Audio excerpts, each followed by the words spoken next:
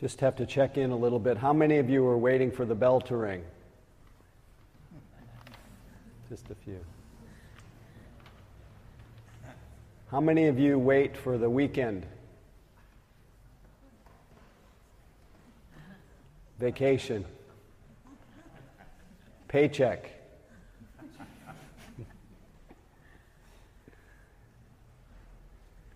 It seems like such a simple and natural thing to do, especially if we're a little uncomfortable.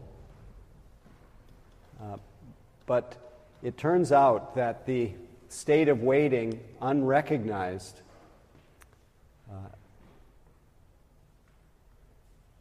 I guess I'll say, it makes us uncomfortable. So whenever you're in a state of waiting, you're in a state of, there's a slight sense of tension. There's a slight sense of, I call it suspended happiness. You kind of have to wait for the happiness to come, and we often do it with the end of a meditation. And meditation is a wonderful domain to explore this very common habit of either wanting or waiting or hoping or expecting, different kinds of mental states that when we notice them, they're just part of the human condition. We're looking forward to things, because often the object of what we're looking forward is for some of us a source of some pleasure. The paycheck, the feeling of letting your body go after I hit the gong, secret to happiness, end of the sitting. But the weekend, often it's associated with pleasure. But by not attending to, but not noticing with full attention, clearly comprehending the experience of waiting,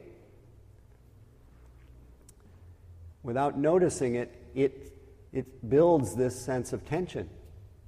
And it basically colors our experience of the present moment in such a way that it seems like it is not possible for me to be really content and at ease and relieved right now.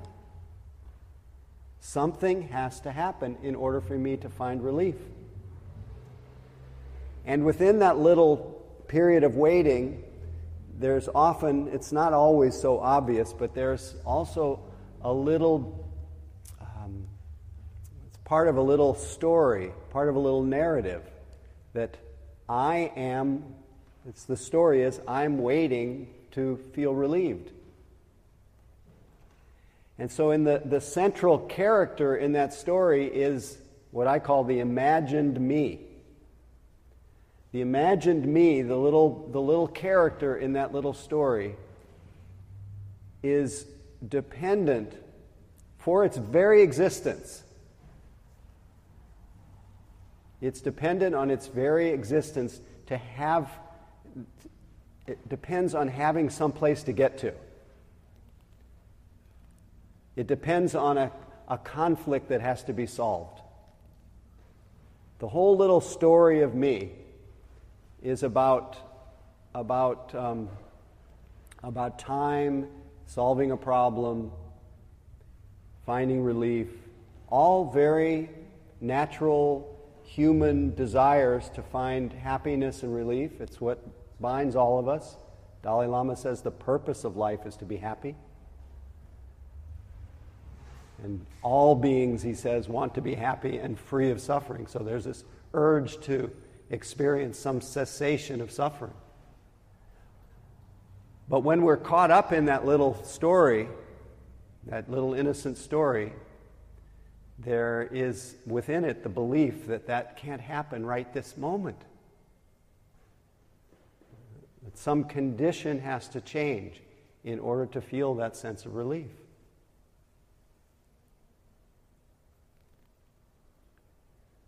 And within that story, we are the whole world revolves around me in that moment. And then when the whole world revolves around me, then there's the then there is also the imagined other, like me, who's the one who's ringing the bell. Then the other becomes the reason why you can't be happy. Something is keeping you from your true happiness, from the relief. So we not only do we build the sense of ourselves, but we build the sense of others. And the other could be a place, a person, a thing that's preventing us. So all of this happens in our mind, and in one way, nothing happened. You're still sitting here. Or you may be in your office, and your mind starts going into waiting for the end of the day. Nothing happened other than you entered into this trance called me. Called me who's going somewhere, and I'm not there yet. And we wonder why our body is often in a state of anxiety. Often why we're experiencing the mental state of anxiety and worry. Because the well-being, that universal wish to be happy, is connected to something that hasn't occurred yet. And so as long as it's connected to something that hasn't occurred yet, there's always the possibility that thing will not give me the relief that I want. That person, that place. And to the degree there's any kind of uncertainty about whether the future, that imagined future, will provide the relief, we're in a state of anxiety. And often the more anxious, then the more the narrative, that little narrative expands, proliferates into a view of reality that the future becomes full of dread and the likelihood that things won't turn out, especially when the anxiety has taken root as a reaction to this state of suspended happiness, this coming at the world from the vantage point of that imagined me. Now that's a profound drama that we enter and leave hundreds of times a day. It's a very strong habit. And the Buddha suggested that we really study that. As Dogen Zenji put it, to study the Buddha Dharma is to study the self. But a strange thing happens when you study the self.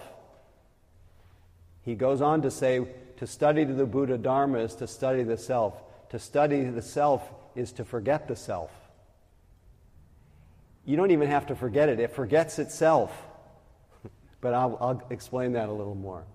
To forget the self, then, is to be awakened by all things. So tonight what happened, I'm curious, you don't have to answer this out loud, but I'm curious what happened when instead of being caught in that little space of waiting for the bell to ring, you instead noticed the state of waiting. And maybe you noticed it as you felt it in the body. Maybe you felt that sense of waiting, what that's like. So at that point that there was a feeling of waiting. Any of you notice that state of waiting? Actually the feeling of it? Once you make a shift from being just carried along by that little state of waiting, carried along by it, caught in it, to noticing it. This state that could be this state of wanting, it's a kind of craving, which could be called an unwholesome state because it causes suffering. State of waiting, even though it may be associated with something pleasant, the underlying feeling is, I'm not happy now. And every time you practice it during the day, you're practicing, I'm unhappy now. All in pursuit of being happy. Isn't it amazing? The very thing that we habitually practice in order to become happy is we practice unhappiness. The unhappiness of this state of suspended happiness. The unhappiness of the view of reality that I can't be happy now. Can't find relief now. So once you wake up and know, oh, I'm in this state of waiting. I'm feeling that I want the bell to ring, and mindful attention rises. That quality, it's called a mental factor. It's the factor of mind, an aspect of awareness that knows in real time, clearly comprehends exactly what's happening. So you're no longer just carried in something. It's no longer ambiguous at all. You know that that there's a waiting. Once that mindful attention rises up to notice that feeling, and I highly recommend that you start checking it out in your daily life. Just ask the question, am I in any way postponing being well? And another question I often apply to kind of check myself is anything missing right now? Do I need anything? Or do I imagine that I need anything? So that will at least get me a little bit more sensitive to whether there's any way that I'm holding myself hostage in a way. Maybe that's an extreme word, but holding myself hostage to something that hasn't happened yet. You know, it's of course this is really understandable. I have a friend who has prostate cancer right now, who's each day there's something else he's waiting for to find out the treatment, trying to figure out the treatment, whether it's spread, whether it's just one thing or another. And it's quite natural to experience some kind of anticipatory anxiety. But if you know that you're experiencing that, mindfulness rises up to clearly comprehend it.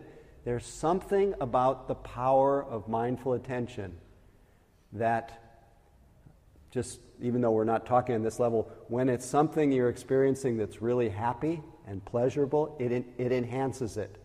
But when you're experiencing something that's even underlyingly unpleasant, it loosens it, it weakens it. So once you wake up to noticing, I'm waiting, I'm holding my breath, in the intelligence that comes with mindfulness becomes an almost instantaneous cause for us to relax, to let go.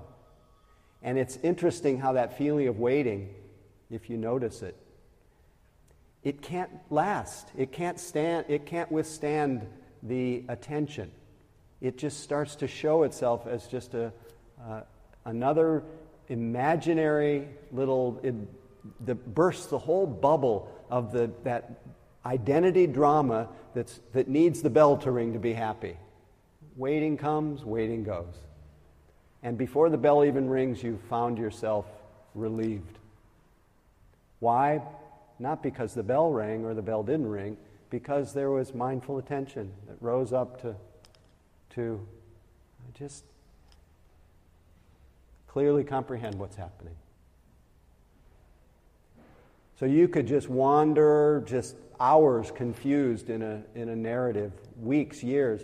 But the moment you notice that your mind is creating an imagined universe, it's bent by its nature to create a substitute world of one of conflict, our thinking mind. When you notice it, what happens to that whole drama? You can't even find it, most of the dramas. That when there's mindfulness, it's just gone.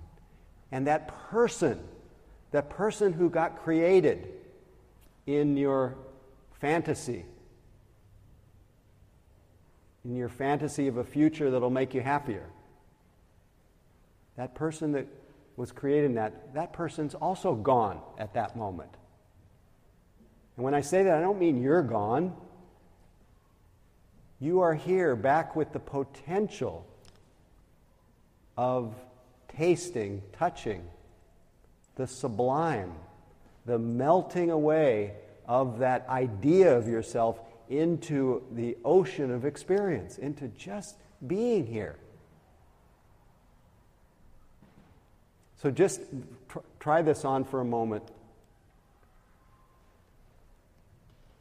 Just feeling, we started tonight with the experience of your body. And the body is the story that goes along with the body is it's my body. And it's what's happening with my body, it's my body. But then as you feel the idea of the body melt away and you just feel sensation. Well, one, you don't even feel a body, you just feel sensation. But if you try just suspending not just the idea of body, but suspend the idea of my body.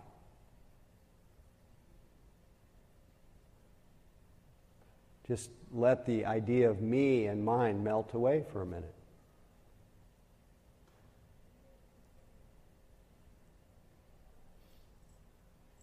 And in some cases, it just becomes a little less problematic when there's not this added sense of ownership to it.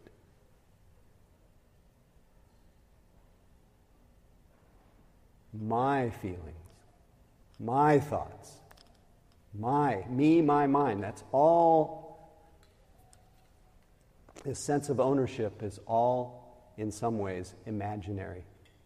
It's also an agreed upon concept that we have in our world. So it's natural, it's innocent, it's something everybody shares.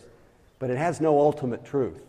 And it mostly keeps us in a state of conflict, fearing of losing mine, fearing of that it'll vanish. So the identity is often bound up in fear. So one of the ways when Zen Master Dogen said to study the Buddha Dharma is to study the self. To study the self is to forget the self. So what happens to the self when you're really present? When there's real presence, when there's mindful attention to just what's happening? To just feeling yourself sitting here. Just moments suspending the story of somebody who's come from the past on the way to the future. Just being mindful, kindful, heartful, present.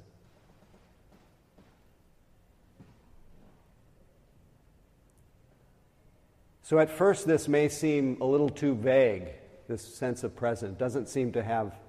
It seems so amorphous. We're so used to this little version of ourselves that seems to be more reliable than this kind of mysterious, undefinable thing called aware presence or Buddha nature or free. Seems, what do I do with that? And so as a yogi, we start to understand that if I live in my story about myself, it's a recipe for a lot of anxiety. And what will help me to both get used to, orient myself to the simple reality where the self that I imagine myself to be melts away and all the stress that goes with it. In order for me to get used to that, in order for me to diffuse the momentum of this fabricating tendency of mine to keep making a me that's in conflict. Anybody relate to that when I say that? Making of me that's... In order to get used to undoing that, or stepping out of it and finding some place of balance, some place of refuge, what the last place that we tend to look, and a real doorway to liberation, freedom from so much confusion, so much waiting, so much hoping. The place that we forget to look is in what the Buddha called this fathom-long body. Using as a support to being simply present. We put our mind in our body. We feel ourselves here. We put our body in our mind. We let our awareness fully receive the experience of the sitting body, or just whatever position our body's in. Something about that process of putting our attention in the same location as our body. Not the idea of the body, but the felt experience of it.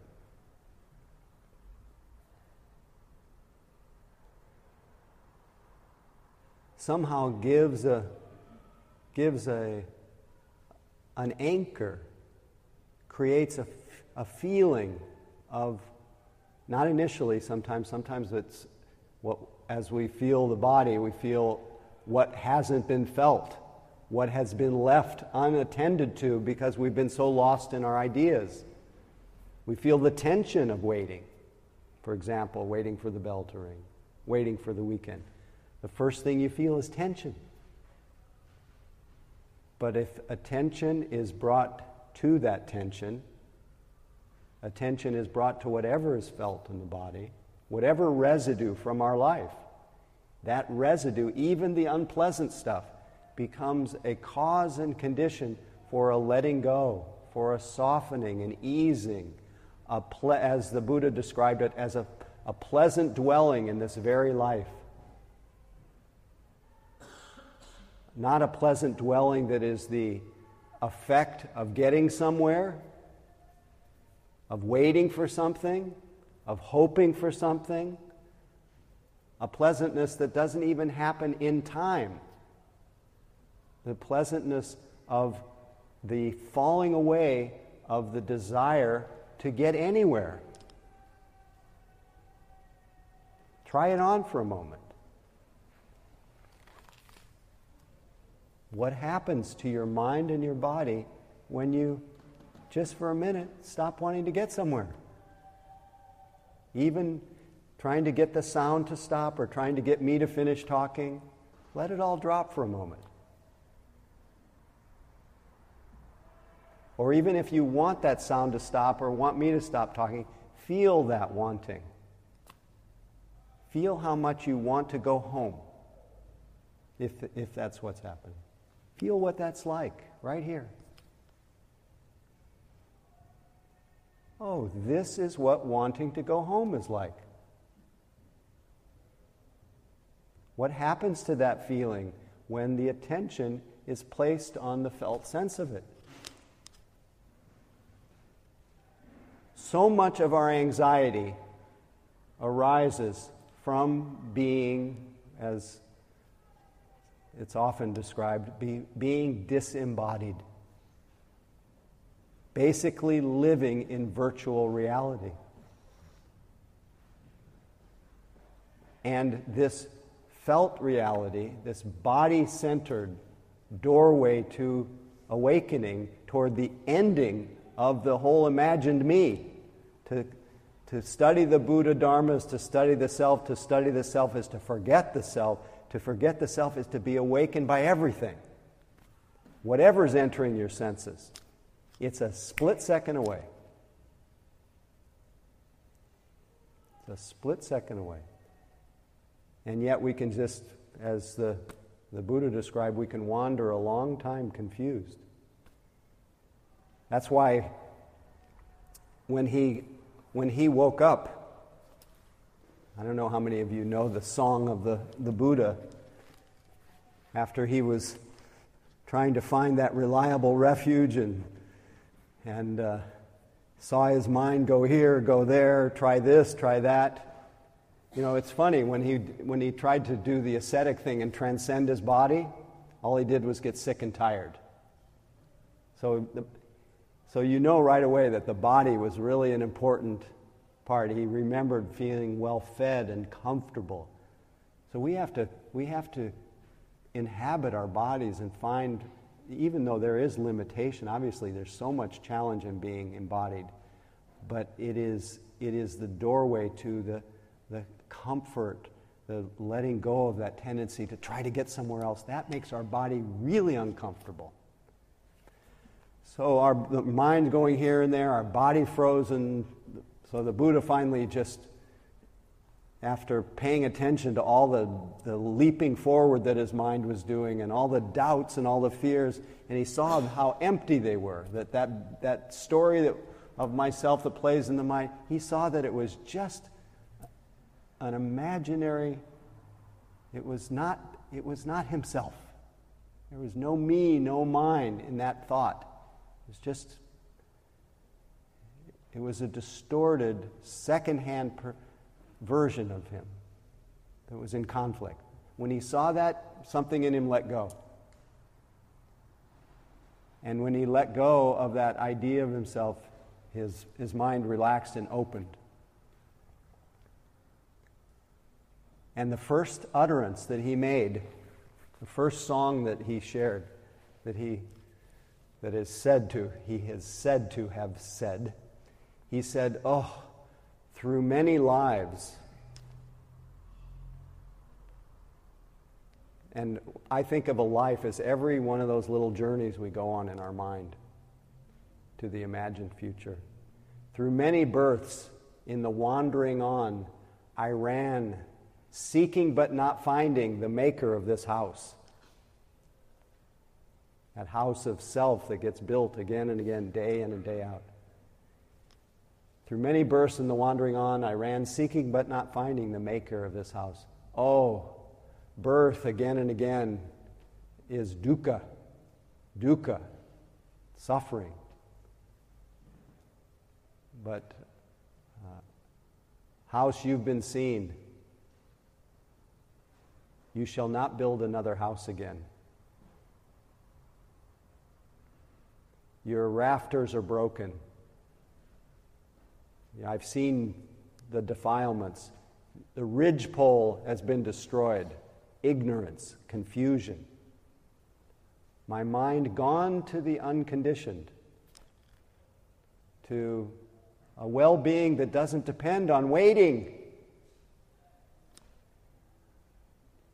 My mind gone to the unconditioned, to cravings, craving for more, craving for what's next, aversion to what is. It's come to the cessation of that tormenting habit of mind.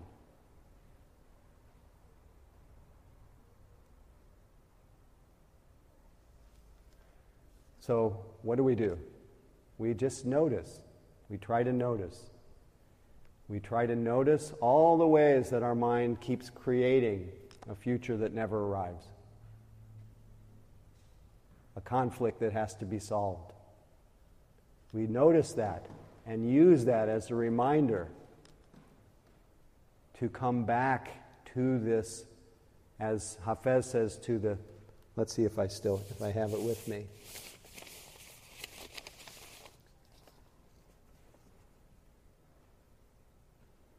Come back to the most insignificant movements of my own holy body.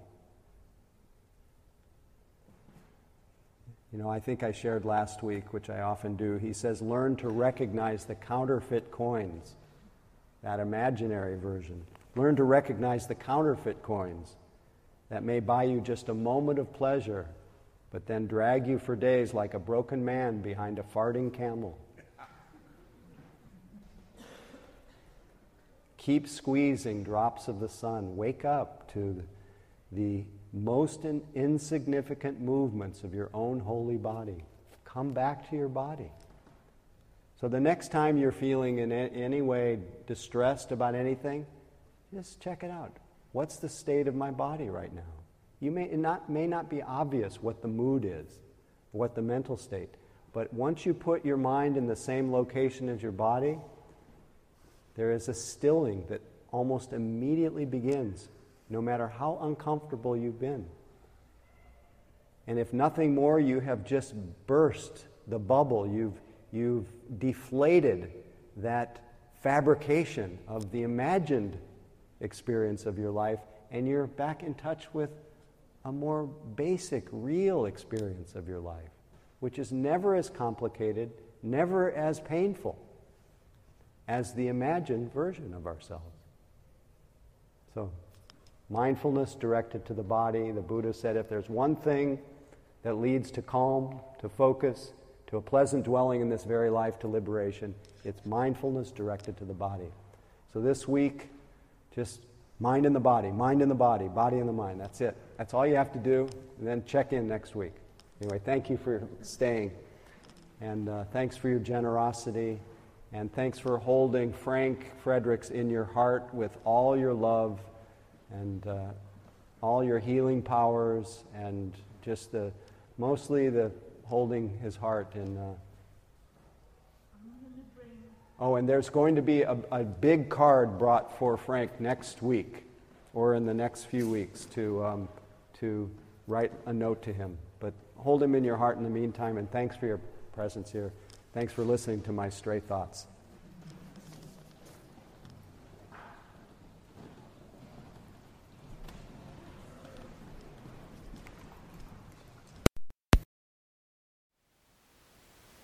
Thank you for listening. To learn how you can support the teachers and Dharma Seed, please visit dharmaseed.org/donate.